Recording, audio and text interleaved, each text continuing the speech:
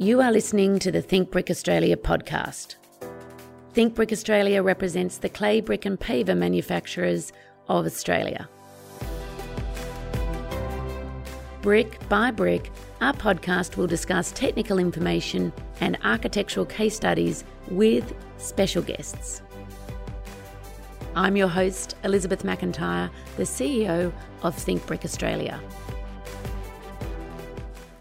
On today's podcast, I am delighted to be joined by Jim Ng, who has been our intern now for nearly a year. Jim, is that correct? That's right, Elizabeth. Nearly a year. You saw us through COVID and you've stayed on a little bit longer. Before we start this podcast, we do ask people for another use of bricks that is not for their intended purpose. Do you have one of those uses?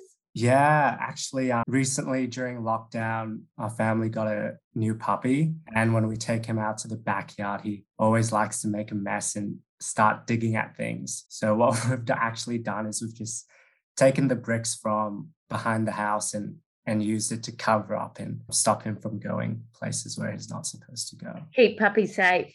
Yeah, that's right. Now, before you joined Think Brick, or whilst you were finishing your internship off, what were you studying and where were you studying it?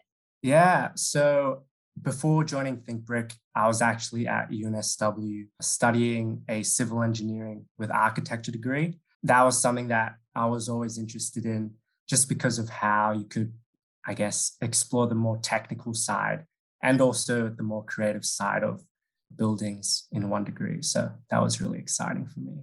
And why did you decide to apply for our internship at Think Brick? What drew you to us? During my career in university, I developed a great passion for architecture.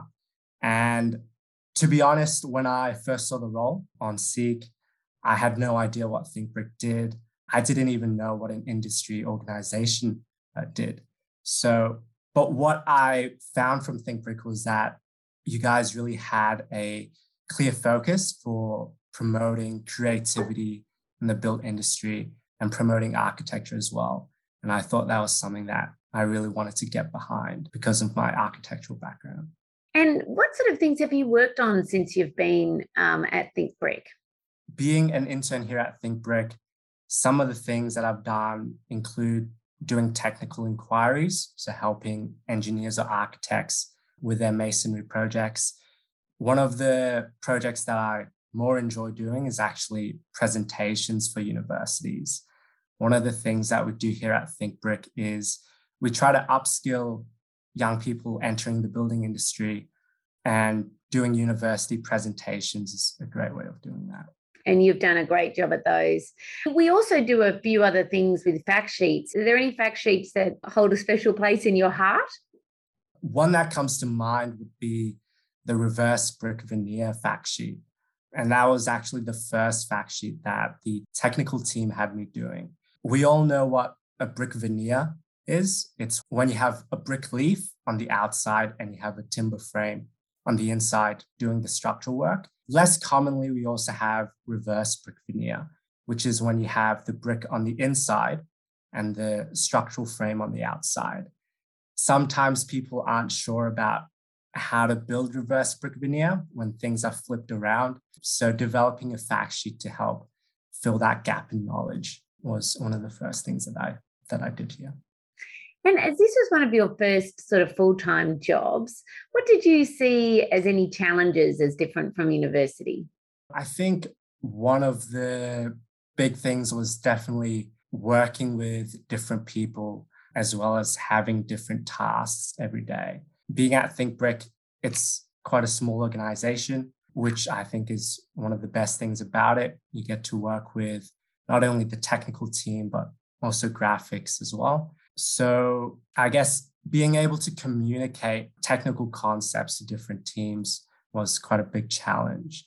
Another challenge would be the variety of work was quite a challenge in that one day you might be doing technical calculations, and then another day you might be doing presentations. And then another day you might be on a podcast with Elizabeth.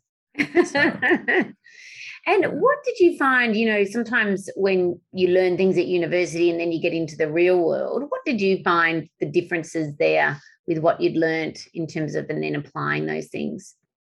At university, often when you're trying to solve a problem in an exam, for example, or in an assignment, usually all the answers are in the textbook, right? And if they're not in the textbook, usually you can ask your professor and they'll help you along. In the real world, the buck stops with you, and you're really the one who gets to determine whether your work is correct or not. And that's the biggest difference that I've found.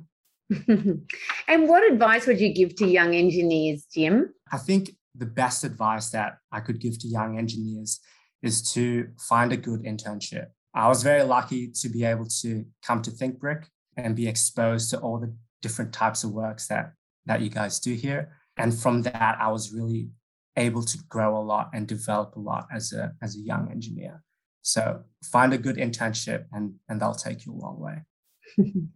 Jim, it's been our absolute pleasure not only having you on the podcast, but of your contribution to the associations during your time, which has gone above and beyond what we expected. And I know that we will miss you on your next adventure, but we wish you all the very best. And thank you again for thinking Brick and contributing to what we do here, a small organisation doing some big things. Absolutely. Thank you for having me.